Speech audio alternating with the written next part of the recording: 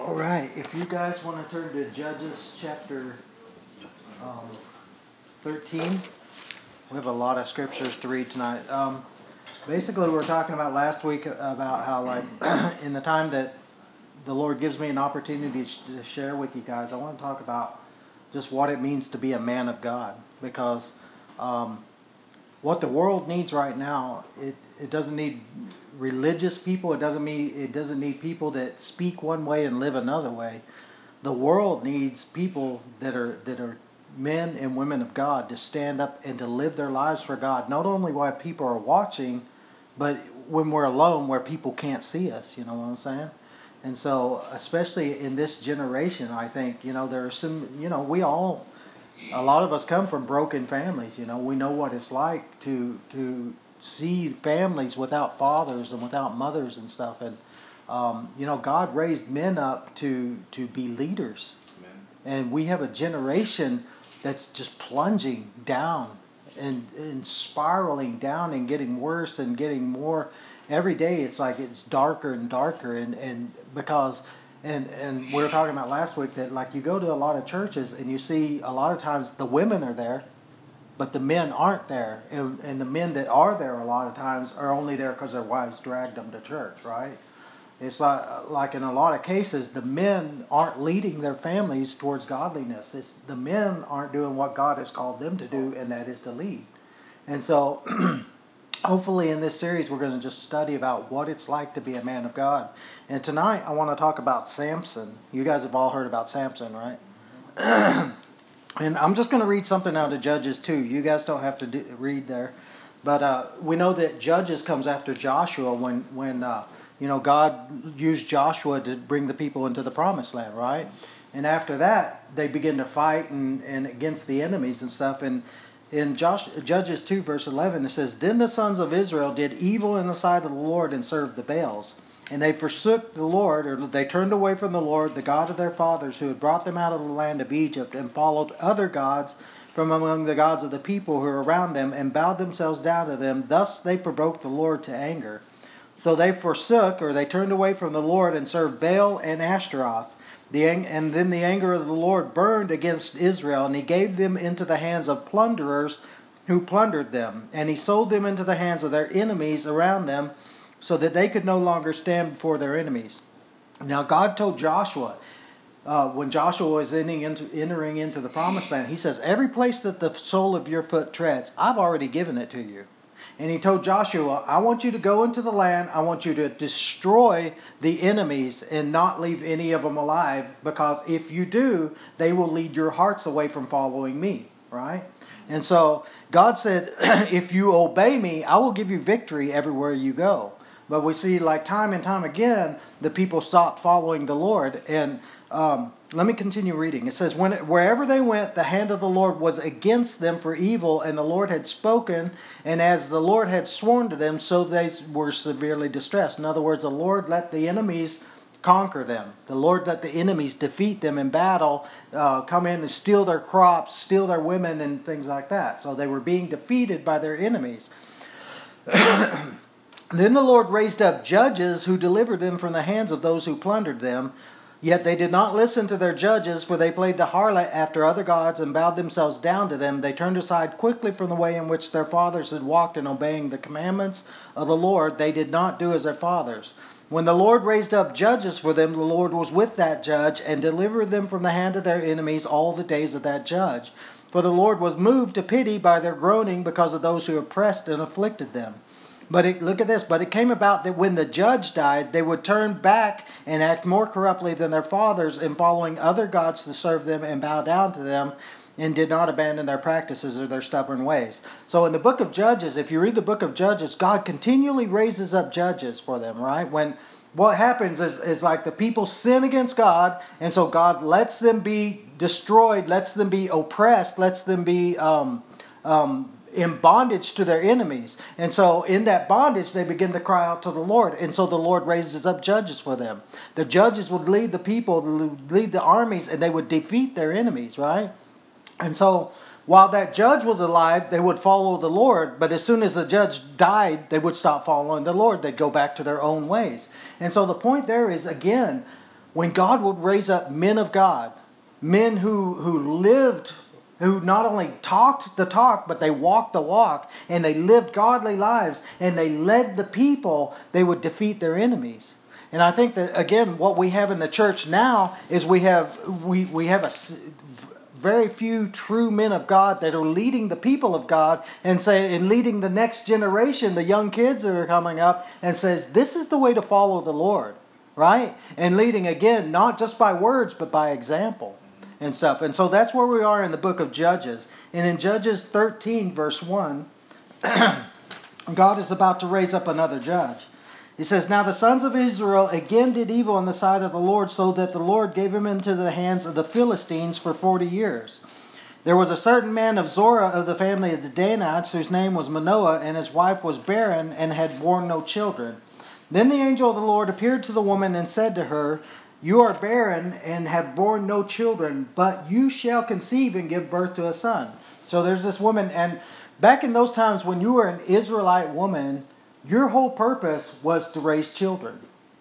Okay? If you read the Old Testament, any woman that couldn't have children was mocked, was put down, was looked down upon by all the other women and stuff, because basically it was the function of the women, the God-given function of the women, to raise up the next generation, right? Basically, it started with Eve and in the Garden of Eden, and God said, you're going to raise children, and one point, at some time, your seed, the seed of the woman, is going to rise up and destroy Satan, all right? And so that was their purpose, the Jewish women, to raise women. So there's this Jewish woman who's been trying to have children, and she has no children, and so she feels abandoned by God, right? And so then the angel of the Lord comes and begins to speak to her and says, God's going to give you a child. In verse 6, he says, now therefore be careful not to drink wine or strong drink or eat any unclean. For behold, you shall conceive and give birth to the son, and no razor shall come upon his head. For the boy shall be a Nazarite to God from the womb, and he shall begin to deliver Israel from the hands of the Philistines. You guys have heard about Nazarites before? Yeah. Okay. So the word Nazarite means...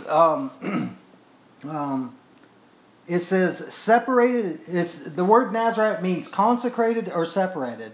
And the Bible says we as New Testament believers, we're to be separated from sin, right? We're to be consecrated unto the Lord. But we're going to look at the life of Samson, and we're going to see a story of someone who was consecrated outwardly, but inwardly his heart wasn't consecrated to the Lord, right? Again, he was walking the walk, but he wasn't he was talking the talk, but he wasn't walking the walk. And this was the person that God gifted, God called from the womb. Before he was even born, God comes to his mother and says, this son is going to be born to you. He's going to be a Nazarite all of his days. He's going to be separated unto the Lord. He's going to be called by God to do great things.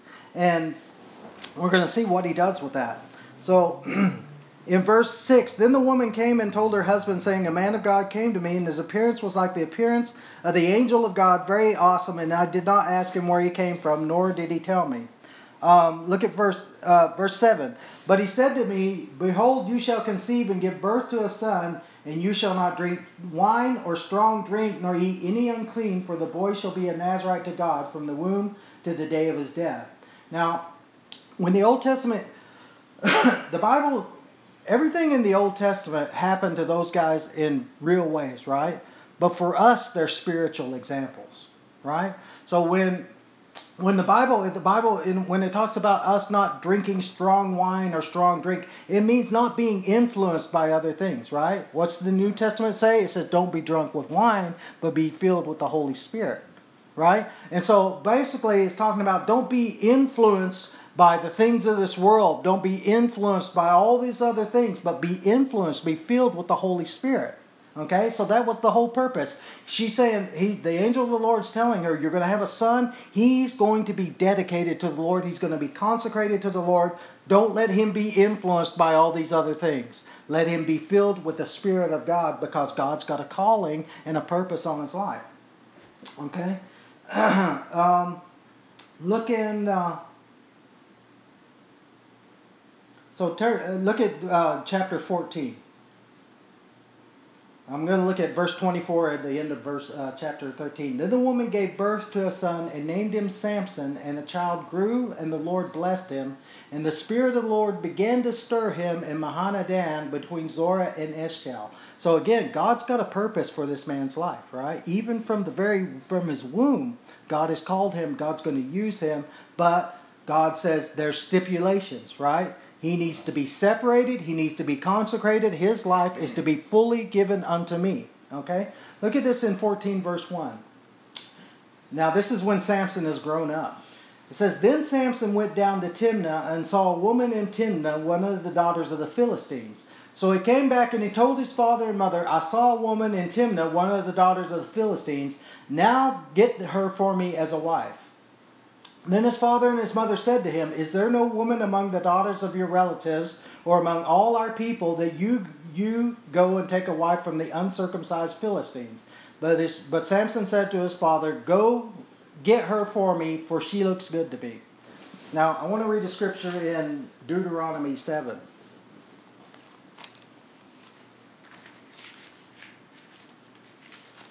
In Deuteronomy 7, verse 1. God is already telling the people in Deuteronomy, before they ever entered the promised land, he was telling them what was going to happen, right? And he was telling them how to behave, what to do once you entered the promised land. And in Deuteronomy 7, verse 1, he says, when the Lord, this is Moses speaking to the people. You got it? 7. Uh-huh.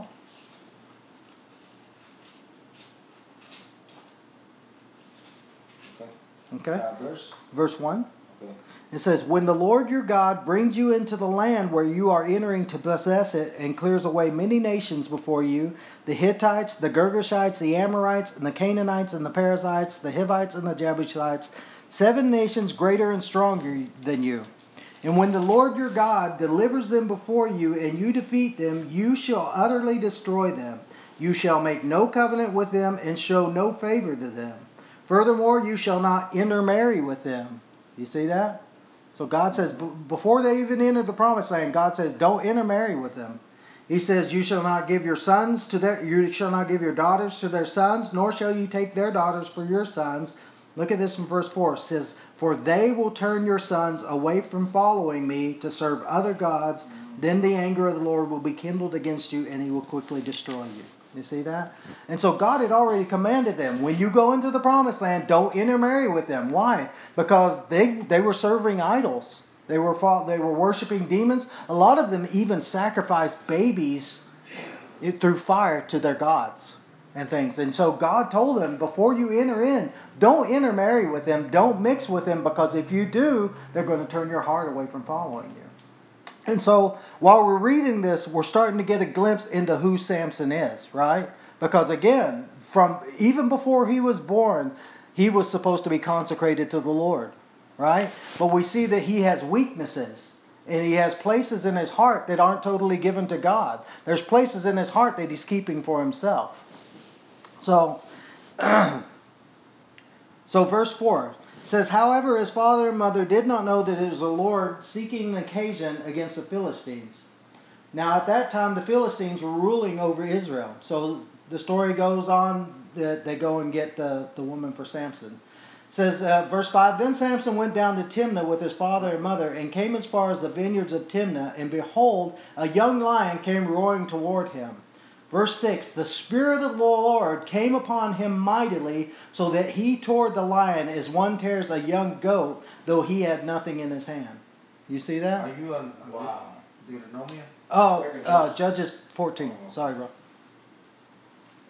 And that's verse 6. So, it says that the Spirit of the Lord came on Samson. You see, every movie that you see about Samson, he's like Louis, right? He's big and he's muscular and he's strong.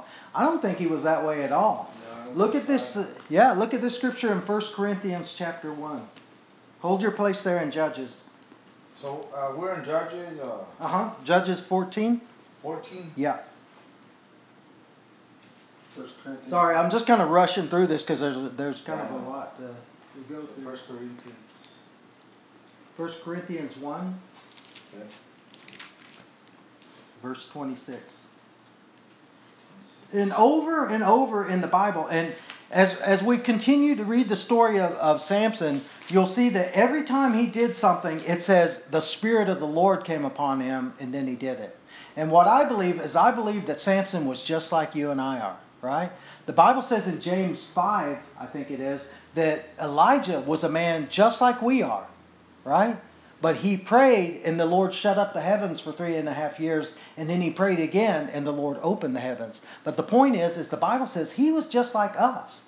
And the Bible says in Hebrews that Jesus was a man just like us, and he was tempted, and so that he knows how to understand our weaknesses when we're tempted and things. And so in 1 Corinthians 1, verse 26, it says, "For consider your calling, brethren, that there were not many wise according to the flesh, not many mighty, not many noble. But God has chosen the foolish things of the world to shame the wise, and God has chosen the weak things of the world to shame the things which are strong, and the base things of the world and the despised. God has chosen the things that are not, so that he may nullify the things that are." Do you see that? And so over and over through the Word of God, God picks things that are weak to show himself strong.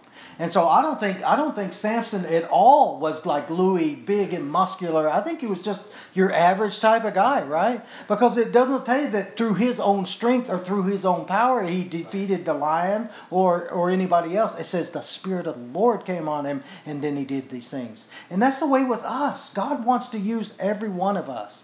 Every one of us have gifts and abilities. Is if we yield ourselves over to the Lord, he will use us, and he'll do mighty things through us, right?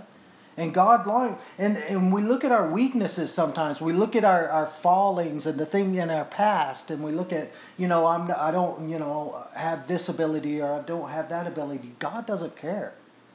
All God cares about is if our hearts are consecrated to him, if our hearts are sanctified and we're seeking him with all of our hearts, he will fill us. The Bible says, "Open your mouth wide and I will fill you."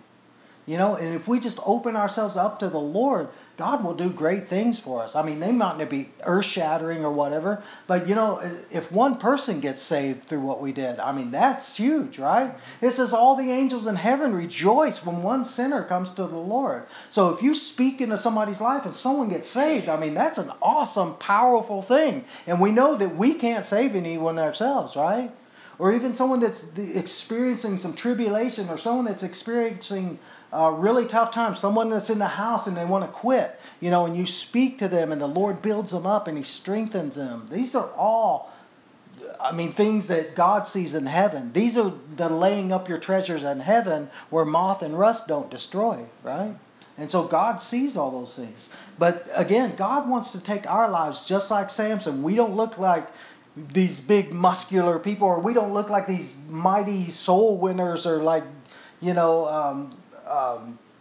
whoever, Todd White or anybody. We don't look like that on the inside, and we don't have to be. All we have to be is who God's created us to be, but he can still use us to touch people around us. And that's what this whole call is about. This whole call is not about, trying to look religious, trying to go to church, trying to do all these things. The whole call of God is about, Lord, just take me and use me. Just take my life and do something with it. Okay, back to Judges 14.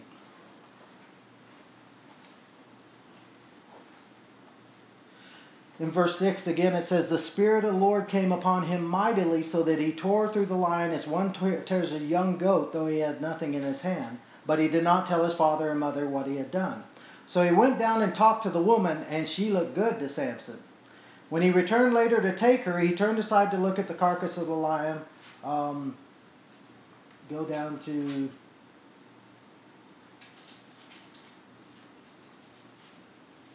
Okay. So, anyway, the story goes is he gets the woman, right? And in verse 15,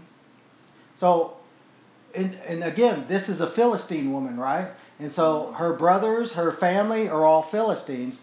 And Samson they're trying to destroy him, right? And that's the same with us. When you start following the Lord, you see all hell break out in your life, right? Because the powers of darkness, the enemies of God, want to destroy your life because they know that you have the potential to do great things for the Lord. And again, whether it looks great, sometimes the greatest things that we do, the most powerful things we do, no one will even see them, right? Except for the Lord. So, and then in verse 15, it says, Then it came about on the fourth day that, again, the Philistines are trying to get his wife to destroy him. It says, On the fourth day, they said to Samson's wife, Entice your husband so that he will tell us the riddle, or we will burn you and your father's house with fire. You see that? So now the demonic spirits are trying to threaten her. And again, just like with your mom, that's the way that demonic spirits work, right? They try to put fear in us. They try to intimidate us. You're following the Lord. You're trying to seek God. You're trying to do His will. Your mom's trying to follow Him. What happens? She falls down and hits her head. Or she has these nightmares. And that's exactly what the enemy does. The Bible says in Ezekiel that anyone that turns aside from wickedness makes themselves a prey. And that's the thing. When we were living in the world, when we're living for our own lusts, when we're living for our own desires, the devil doesn't care about that. We're not a threat to him. Yeah, he's got you. Why fight against that? But as soon as you turn against that, he begins to attack you. And he begins to try to intimidate you and do things that intimidate you. If you keep following this way, I'm going to keep attacking your family. If you keep following this way, your car is going to fall apart. If you keep following this way, you're not going to be able to pay your rent. All these things, the devil comes and tries to intimidate us and tries to get us to stop following him or stop following the Lord. Verse 16, Samson's wife wept before him and said, You only hate me and you do not love me. You have propounded a riddle to the sons of my people and you have not told it to me. And he said, I have not even told my father or mother. Why should I tell you? And so again, remember what we said, what we read is that if you intermarry with these people, they're going to lead your heart away from the Lord. And so she's enticing him day after day, trying to get him to turn back, right? Same way with Job's wife. When all that stuff comes against Job, what does his wife say? Curse God and die. Yeah. Right? Same way with Eve in the garden. The devil used Eve to convince Adam to eat the fruit. Right? And I'm not speaking against women or anything like that. I'm just saying that it can be friends, right? And that's why when you come into the house or when you used to party with all these friends, you used to smoke weed and do other drugs and chase women and look at porn and stuff like that, God says you need to cut those relationships off. Because if you don't, they're going to lead your heart away, right? Because we think that we're stronger than we are, don't we? We think, well, hey, I'm strong. I can do whatever and stuff, and I'm going to be okay. And that's where so many people fall. And that's what Samson's problem was. And it's a problem. See, you read through the book of Judges, and we think that Samson's problem was lust. Samson's problem was not lust. His problem was pride. His problem was, I can do whatever I want to do, when I want to do it, how I want to do it. And I'm not going to listen to my parents. I'm not going to listen to the Spirit of God. I'm not going to listen to anybody that tries to tell me that I can't live my life the way that I want to live my life. Right? And that is the downfall of every one of us. And that is pride. Because the Bible says that pride is like the sin of witchcraft. And it says pride goes before a fall. And it's that pride that says, if I want this woman, I can have this woman. Right? If I want my weed, I can have my weed. If I want to go get drunk, I can go get drunk. And it's that pride that won't listen to the voice of reason. Verse 17, However, she wept before him 7 days while the feast lasted. And on the seventh day he told her because she pressed him so hard. She then so Samson had this riddle and they're trying to figure it out, and he tells it to her and they tell it to him. So the men of the city said to him on the seventh day before the sundown, what's sweet? In other words, they tell him what the riddle was. Verse 19, again, Then the Spirit of the Lord came upon Samson mightily, and he went down to Ashkelon and killed 30 of them, took their spoil and gave the changes of clothes to those who told the riddle, and his anger burned, and he went up to the father's house. But Samson's wife was given to his companion, who had been his friend. So again, it's because the Spirit of the Lord comes upon him, right? Chapter 15, verse 1. And basically, I'm just rushing through this because there's so much. I wish that we had time to really kind of go over it slowly. But 15, verse 1. But after a while, in a time of wheat harvest, Samson visited his wife, which he gave to his friend, with a young goat, and said, I will go into my wife in her room. But her father did not let him enter. Her father said, I really thought you hated her intensely, so I gave her to your companion. Is not her sister. So again, we're seeing the immaturity that's in Samson, right? Mm-hmm. His wife basically turned her back on him, so he just gave her to his friend, right? But now he's like, oh, well, I changed my mind. I'm going to go back to her. So what we're looking at is we're looking at a person that's immature. And that's the thing in the body of Christ. We think that what's so important is the gifts of the Spirit.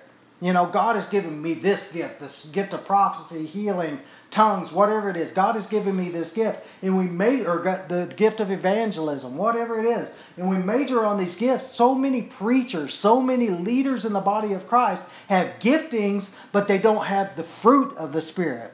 And we major on the gifts of the Spirit, but God is more concerned about the fruit of the Spirit. Do you have the fruit of the Spirit? Peace, love, patience, kindness, goodness, all those things, right? And that's the thing. In so many churches, we think because we have the gifts of the Spirit that we can just wow people and we can impress people and stuff like that, that's what God wants. God is not at all concerned about that. God is concerned in, do you have the fruits of the Spirit in your life? Because we can talk to people, but if there's not a reality in our lives, there's no fruit behind it. Right? And the words that we speak, if we are not living it, the words that we speak to people is nothing but death.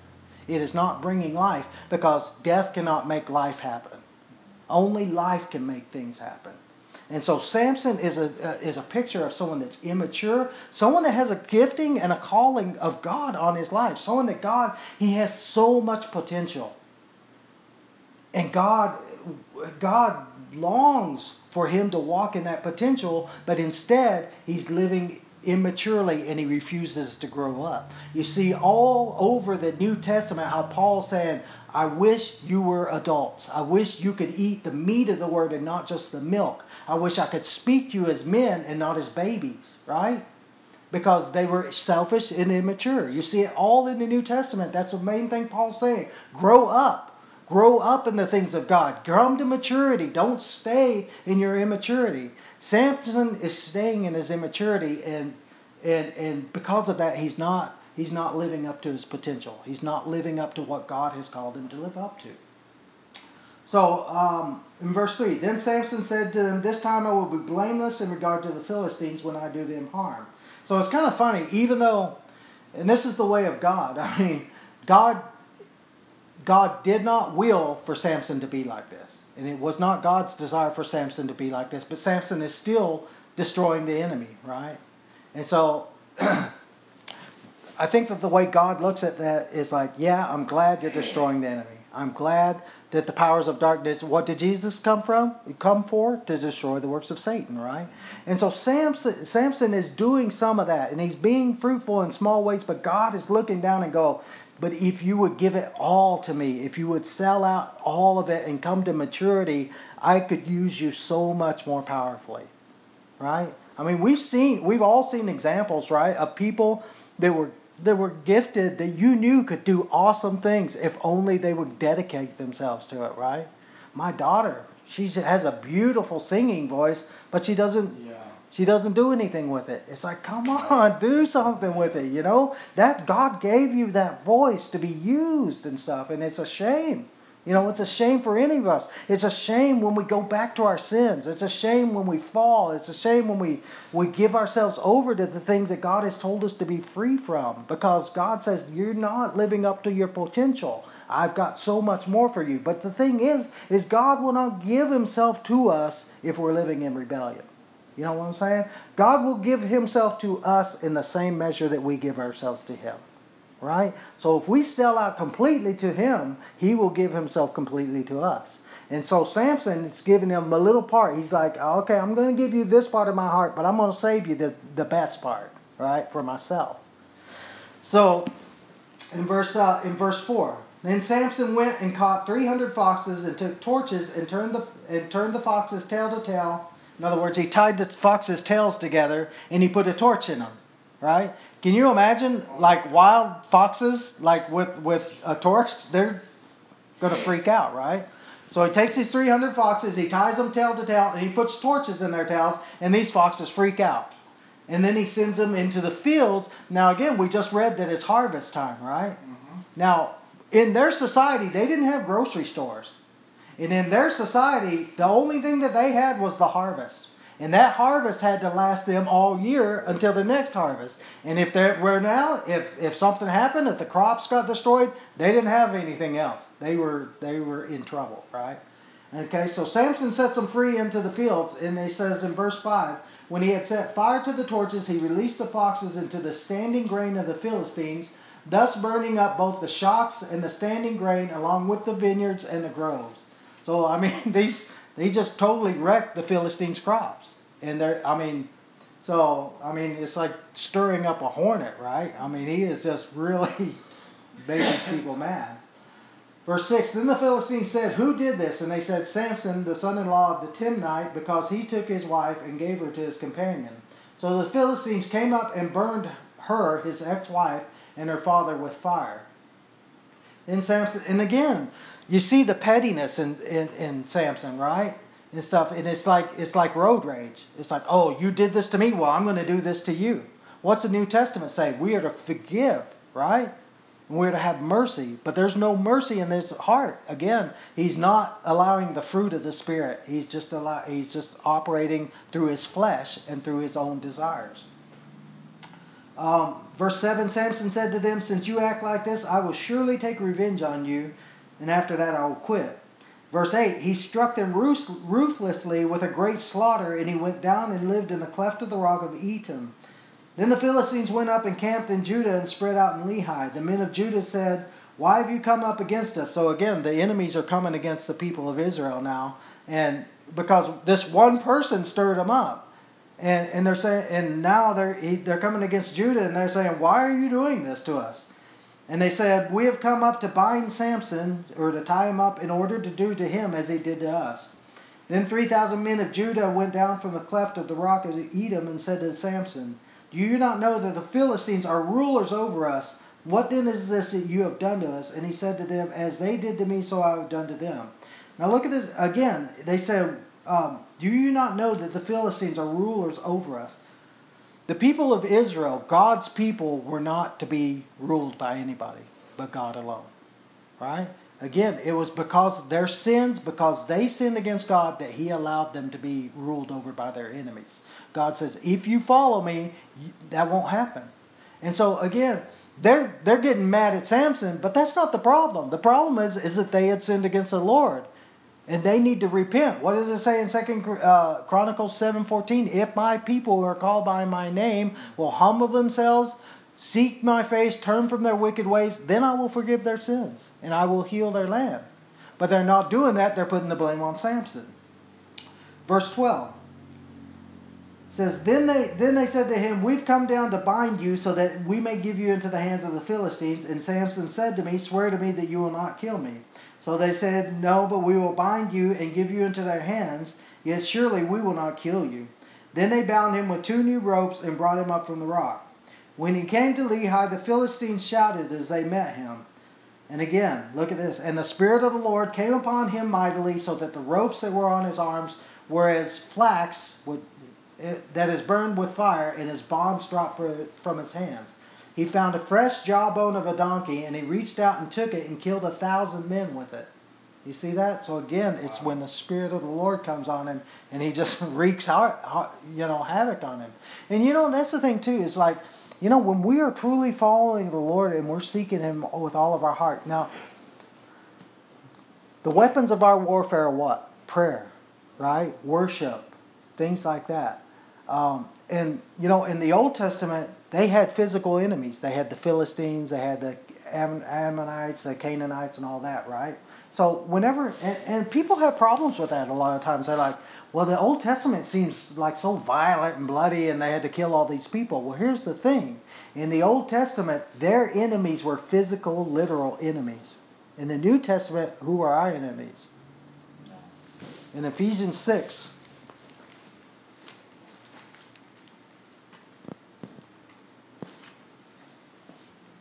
in verse 12.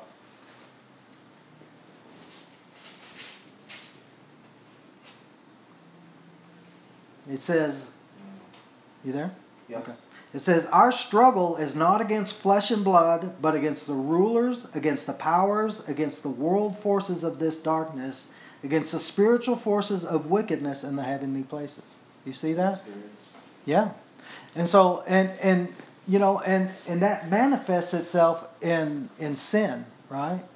Like, okay, so like the junkie that we see and stuff, it's like, okay, he is in sin, but there's spirits involved in that too, right? There's demonic spirits that they don't force us to sin, but they tempt us to sin, right? All the sin that is in the world is temptations from the enemy, right? And the Bible says that we're to resist those and stuff. And so, and it says that these scriptures were written for our instruction so that we could understand.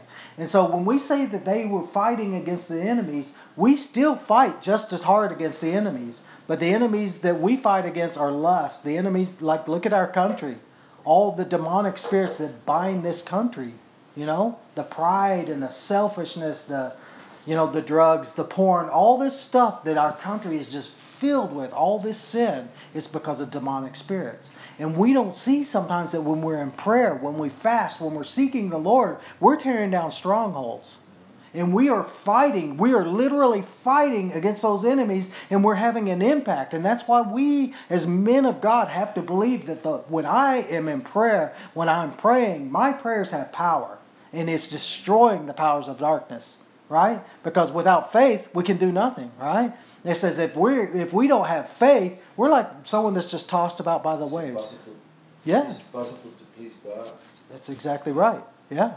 And that's the thing. But when we do have faith and we're warring in the Spirit, we are tearing down strongholds. So when we read this stuff, for us it's a spiritual battle. For them it was a physical battle, but for us it's a spiritual battle, but it's just as real. And we're fighting just as hard, and we're taking land every day, right? We're capturing the enemies, and we're seeing God's kingdom come, and God's kingdom destroying the powers of darkness.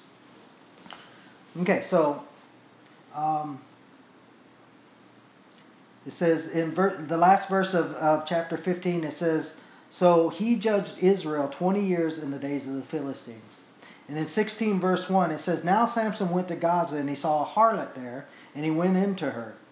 And when it was told the Gazites, saying, Samson has come here and surrounded this place and lay in wait for him all night at the gate of the city. So again, Samson goes into this prostitute and stuff. But again, Samson's sin, now he did have lust too, but his sin was that he thought he could do anything that he wanted to when he wanted to do it. If he wanted a girl, he's going to have that girl. If he wants to go fight against the Philistines, he's going to go fight against the Philistines. If he wants revenge, he's going to get revenge, right? And so again, he is fleshly, he is immature, and he's not growing up in the things of Christ. He's staying immature when God wants him to be mature. It says, when the Gazites saying, Samson's come here, they surrounded the place and laid in wait all night at the gate of the city, and they kept silent all night, saying, let us wait until the morning light, then we'll kill him. Now Samson laid until midnight, and at midnight he arose and took hold of the doors of the city gate and the two posts, and he pulled them up along with the bars. Then he put them on his shoulders, and he carried them up to the top of the mountain, which is opposite of Hebron. So he gets up and he rips the gates of the city out, and he just kind of walks off, right? He just, I mean, they're laying in wait for him, and it reminds me of a story when it talks about Jesus. It says that the crowds wanted to stone Jesus, but he just walked through them and passed through. And again, that's the Spirit of the Lord, right? I mean, he was just able to walk through them untouched and stuff. And so here's Samson. He just rips the gates of the city and just takes off and just does his, just takes off, It says in verse 4, after this it came about that when he loved a woman in the valley of Sorek, whose name was Delilah. So here's another woman. And it says, and then the lords of the Philistines, and again, this is a Philistine woman, right? It says, the lords of the Philistines came up to her and said to her, entice him and see where his great strength lies, and how we may overpower him, that we may bind him to afflict him. Then we will give you 1,100 pieces of silver. Now I find that pretty fascinating in that how many pieces of silver did they get for Jesus? Wasn't it 30. They give 1,100 pieces of silver for Samson. They only gave 30 for Jesus. 30 for Jesus, yeah. That's pretty crazy, huh? Mm-hmm. So Delilah said to Samson, please tell me where your great strength is and how you may be bound to afflict you. Now listen to that. I mean, like, tell me where your strength is, and how can we tie you up so we can afflict you? And instead of running from that, he's indulging it, right? And that's the nature of sin, isn't it?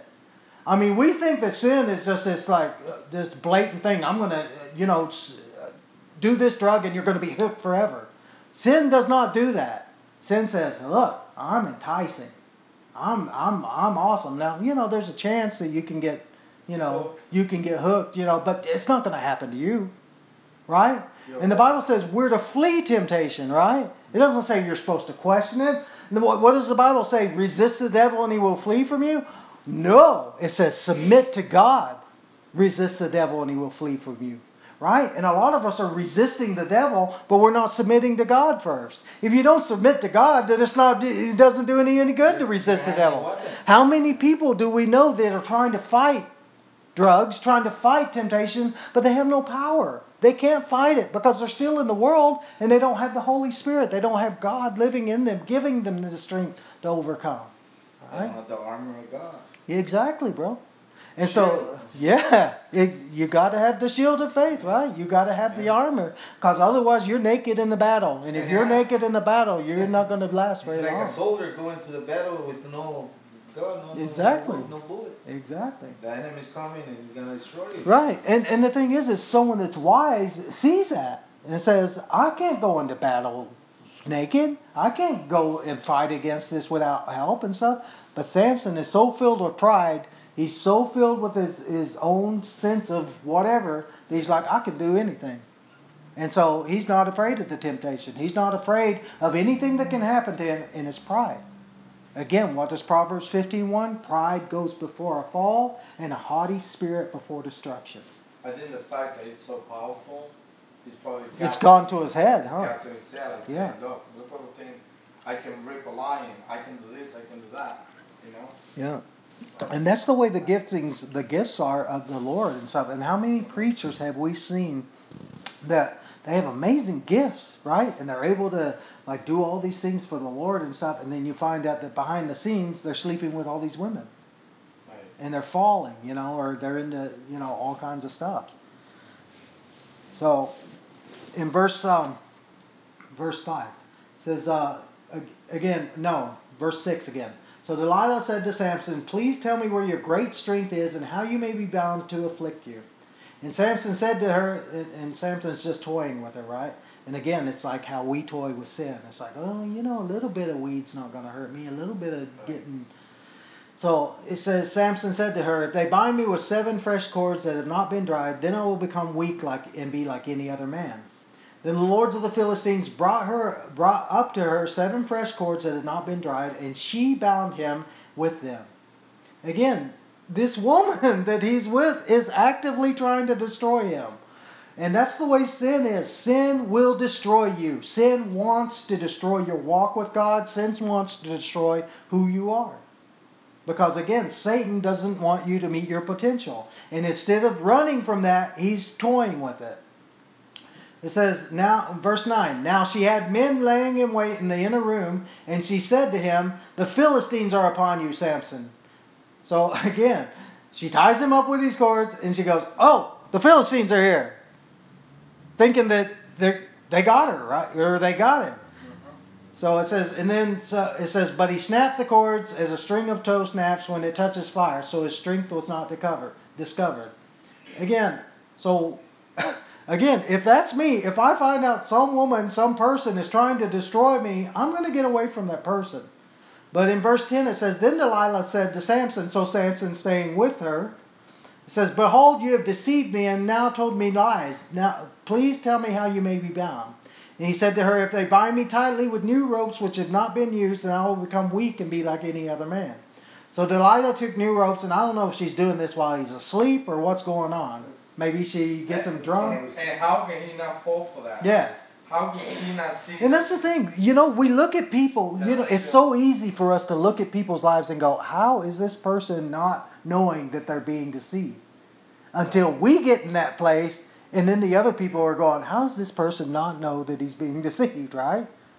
We're all susceptible to that, and that's why we need brothers to tell us the truth. Look, dude, the things that you're doing are not good. If you keep doing these things, it's going to destroy your life. Right? That's why we need the Spirit of God. That's why we need fellowship. And that's why we need to be walking with the Lord and not toying with sin. So Delilah took new ropes in verse 12 and bound him with them and said to him, "The Philistines are upon you, Samson." For the men were lying in wait in the inner room, but he snapped the rope from his arms like a thread. And again, she is letting people into their house. It's like, it's like, dude, come on, man. They're in your house. How did they get there? She let them in. She let him in. It's like That's she's right. mocking him. Yeah, and she is complete. Honestly, guys, before... The Philistines are attacking you. Yeah. How did they get into the house? Yeah. Before I got saved, I used to go to strip clubs and things. And it's like, What? the realization came to me that this person does not care about me. Yeah. Right? I mean, you have these self-delusions that think, oh, this girl's dancing for me. Right? Or even prostitutes. This woman really likes me. No, they don't. You're nothing but more than $1 to them. Yeah. And stuff. And that's the world, man. The world gives us this fake stuff that looks, you look at the streetwalkers and they're beautiful and things, but it's nothing but a trap. They don't care about you. They're just, all they see is a dollar sign. And that's all this woman saw, is because the Philistines were paying her, right? They were giving her something and stuff. And so all Samson was to her was $1. And it's like, how many people in the world have relationships that are based on convenience, right? What this person does for me. Right. It's like before, when you're in drugs, when you're in weed, it's like, we're weed buddies and stuff. And you're buddies because you got good connections, right? But as soon as one of them gets busted, they start singing like a canary, right? Oh, it's Dean. He's the one that got it, right? And that's the way it is. I mean, it's like, no, man, we love you, brother. We're all tight and we're all good. Until something goes wrong, and then they turn immediately. And that's the way of the world and stuff. She plays the victim in this. Exactly, right? Delilah said the same. Oh, I'm so you mocked me innocent. and told me lies. Yeah. And she's like toying with his emotions. She's She's the one that's She's the playing one him. that's mocking him and Exactly. telling him lies. Yeah. And it's really kind of sad, Flipping you know? around and he's how do you put it? All brawn, no brains. Yeah. You Yeah. know, basically. Yeah. And so, yeah. It's like relationships where people are in relationships and the other person's messing around on them and stuff. It's like, why They would you don't stay in a see- relationship like that? Yeah. Why? Because it's all a facade. Well, and it's because sometimes we are damaged inside and we feel like, oh, I'm so needy, I can't be without this. There are millions of other fish in the sea. Yeah. You have to respect yourself. A lot of times people, they don't want to be by themselves, so they'd rather... That's true. So again, it's about convenience, right? Convenience, And yeah, so yeah. because of convenience, I'll let you abuse me. It's like people that stay in abusive relationships. Because of convenience, I will stay in this relationship with you. No, get out. Have respect for yourself. And God has given us a God-given respect to not put ourselves in situations like that. Right? I mean, we're not, God doesn't want us to love ourselves and put ourselves on pedestals, but there is a godly love for ourselves where God wants us to treat ourselves as His children. Right? We're valuable because He loves us. We're valuable because He created us. And God does not create trash. Amen. Right? And so God wants us to value ourselves the way He does and to respect ourselves enough not to allow ourselves to be just dumped on and thrown up on by the world. Yeah. So, I saw this, it wasn't a meme, it was a fact. It had a picture of a snowflake, like zoomed in, and there was a couple snowflakes and they all were different. yeah. And there's so much detail in them, and it said, if God's going to put so much detail into snowflake, imagine how much He values you That's good. And how much detail he puts in his And shoes. snowflake, if you see it, you zoom it, see man, it, it's yeah. beautiful. Yeah, Man. Perfect. yeah. Everything. Yeah, and that was the whole thing. If Yeah, God's gonna and put that's so how much God looks at detail. us, huh? Yeah. And sometimes, like, we look at ourselves and all we see is our faults, and we see Yeah. our, you know, Yeah. all our Our junk and past. stuff like that. God's like, And no. I have to remind myself constantly that, you know, not everyone knows my past. Yeah. You know, nobody does. Yeah, that's Except for me. He's giving him this sob story, working on his emotions. Doesn't the devil do that with us too? Remember your friends that you used to party with? They miss you. Oh, you were so good. Says, and he said to her, if you weave the 7 locks of my hair. Sorry. Okay, so he says, if you weave the 7 locks of my hair with a web and fasten it with a pin, then I will become weak and be like any other man. So while he slept, Delilah took the 7 locks. I mean, I would be paranoid at this point. I would be like, what is this woman going to do? ideas. Yeah, yeah. So it says, while he slept, Delilah took the 7 locks of his hair and wove them into a web, and she fastened them with a pin and said to him, the Philistines are upon you, Samson. But he awoke with his sleep and pulled out the pin of the loom and the web. So it's like, no big deal, you know, it's nothing. Yeah. Says, then she said to him, how can you say I love you when your heart is not with me? You have deceived me these 3 times and not told me where your great strength is. You know, and so many of us use that word love. Wow. And it's not love. So- It's like I fell madly in lust with this person or Yeah. something. You know what It's all I'm saying? vanity. Yeah, it is, you know. True love is laying down your True life. love is from a puppy. Yeah. Okay. Verse 16. It came about when she pressed him daily with her words.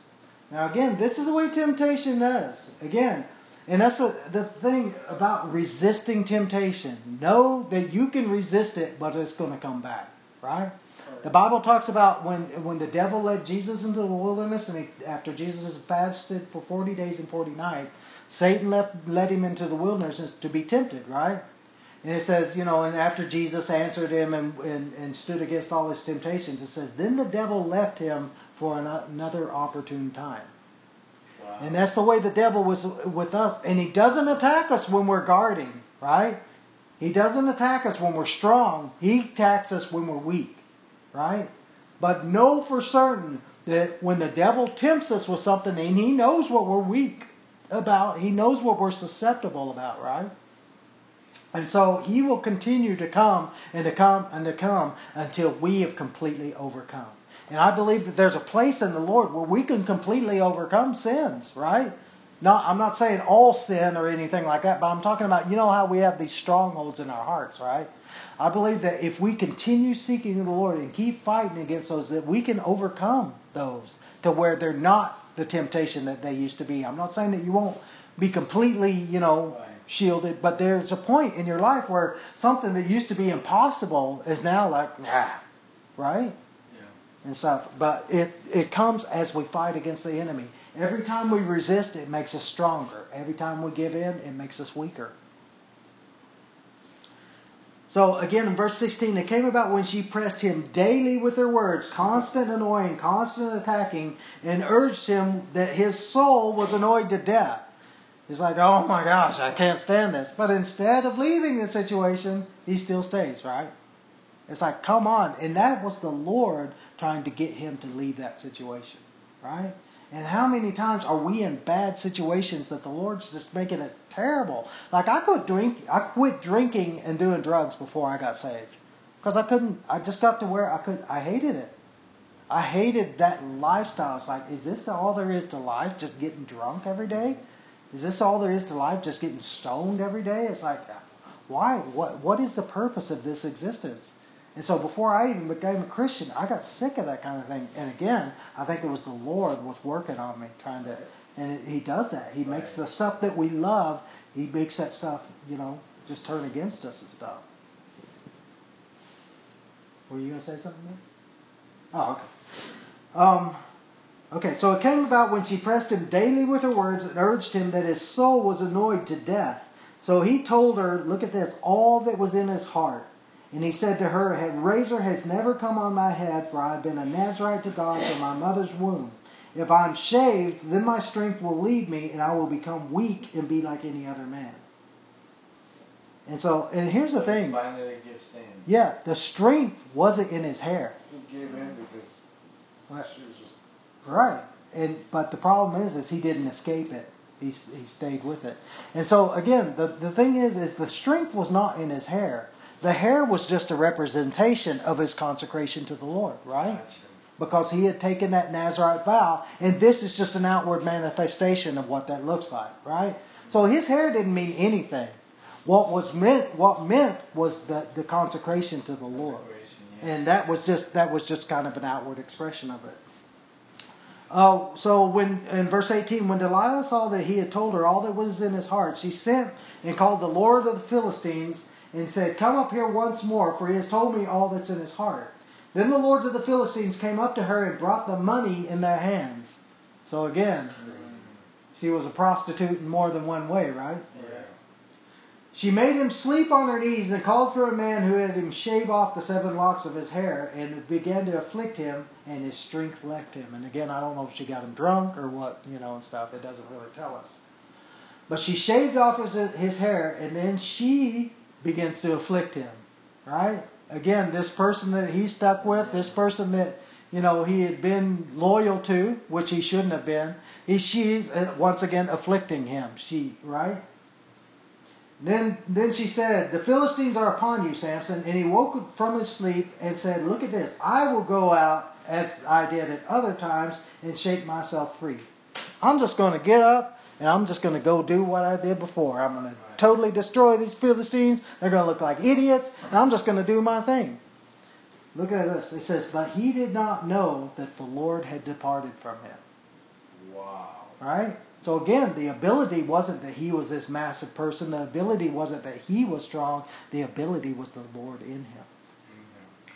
Verse 21, "Then the Philistines seized him and gouged out his eyes, and they brought him down to Gaza and bound him with bronze chains, and he was a grinder in the prison."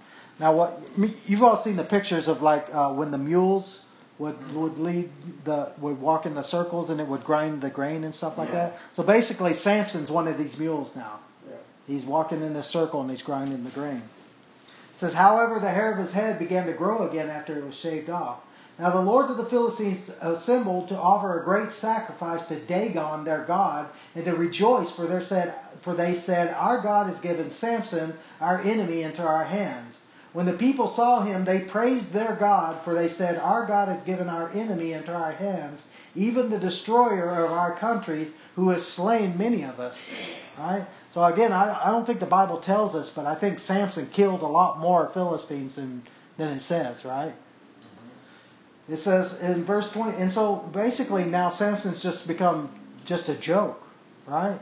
He's under bondage, right? He's under chains and stuff. Now the enemy has got him under bondage. And that's the way we are. Again, if we as believers, we willfully say we're going to live in sin, we don't care what happens, God will allow the enemy to bind us. Right?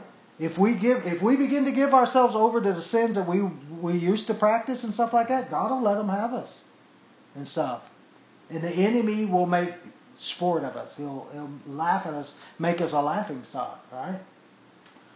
Verse 25, "It so happened that when they were in high spirits, that they said, 'Call for Samson that he can amuse us.'" In other words, we can laugh at him. We can make jokes about him. So they called for Samson from the prison, and he entertained them. And they made him stand between 2 pillars. Then Samson said to the boy who was holding his hand, "Let me feel the pillars on which the house rests, that I may lean against them." You guys that are builders, you know about load-bearing walls and stuff like that, right? So these are load-bearing pillars that he's talking about. Now the house was full of men and women, and all the lords of the Philistines were there, and about 3,000 men and women were on the roof looking on while Samson was amusing them. Look at this in verse 28. Now Samson... on a roof. Yeah. Well, you've seen these, like the old Mediterranean buildings with the roofs, but they were all empty on the inside, right? Yeah. So they're all sitting on the top and stuff, like kind of like a balcony. Look at this in verse 28. So Samson now begins to repent. He begins to cry out to the Lord. Now finally he's starting, even though his physical eyes are gone, now he can begin to see. And now he begins to call on the Lord. And now he begins to find repentance. He begins to find true humility. What does the Bible say? Humble yourselves before the Lord and he will lift you up. So before, Samson was exalting himself. Samson was magnifying himself. And he wasn't exalting the Lord. Now Samson is humbling himself before God. And he's repenting. And so God sees that now. 28. Then Samson called to the Lord and said, O Lord God, please remember me and please strengthen me just this one time. O God, that I may be avenged of the Philistines for my 2 eyes. Do you see that? So again, it's the fact that he begins to call out to the Lord. Now he's not doing it in his own strength and his own power anymore. He's not doing it Samson's way. Now he's calling to the Lord. Lord, strengthen me.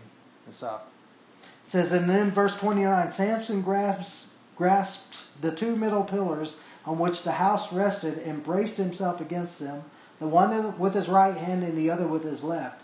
And Samson said, let me die with the Philistines. And he bent with all his might so that the house fell on the lords and all the people who were in it, so that the dead whom he killed at his death were more than those whom he killed in his life. You see that? And so, I look at the story of Samson and I see someone that had potential, right? And God has created each one of us with potential. But the question is, are we going to live up to that potential, or are we going to be half in the world and half in the things of God, right?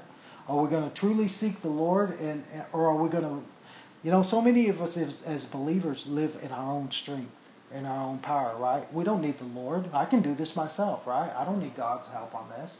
And so a lot of times there's still a lot of pride in us as men, right? Because we know what we can do. We know our abilities, and a lot of us can do, things.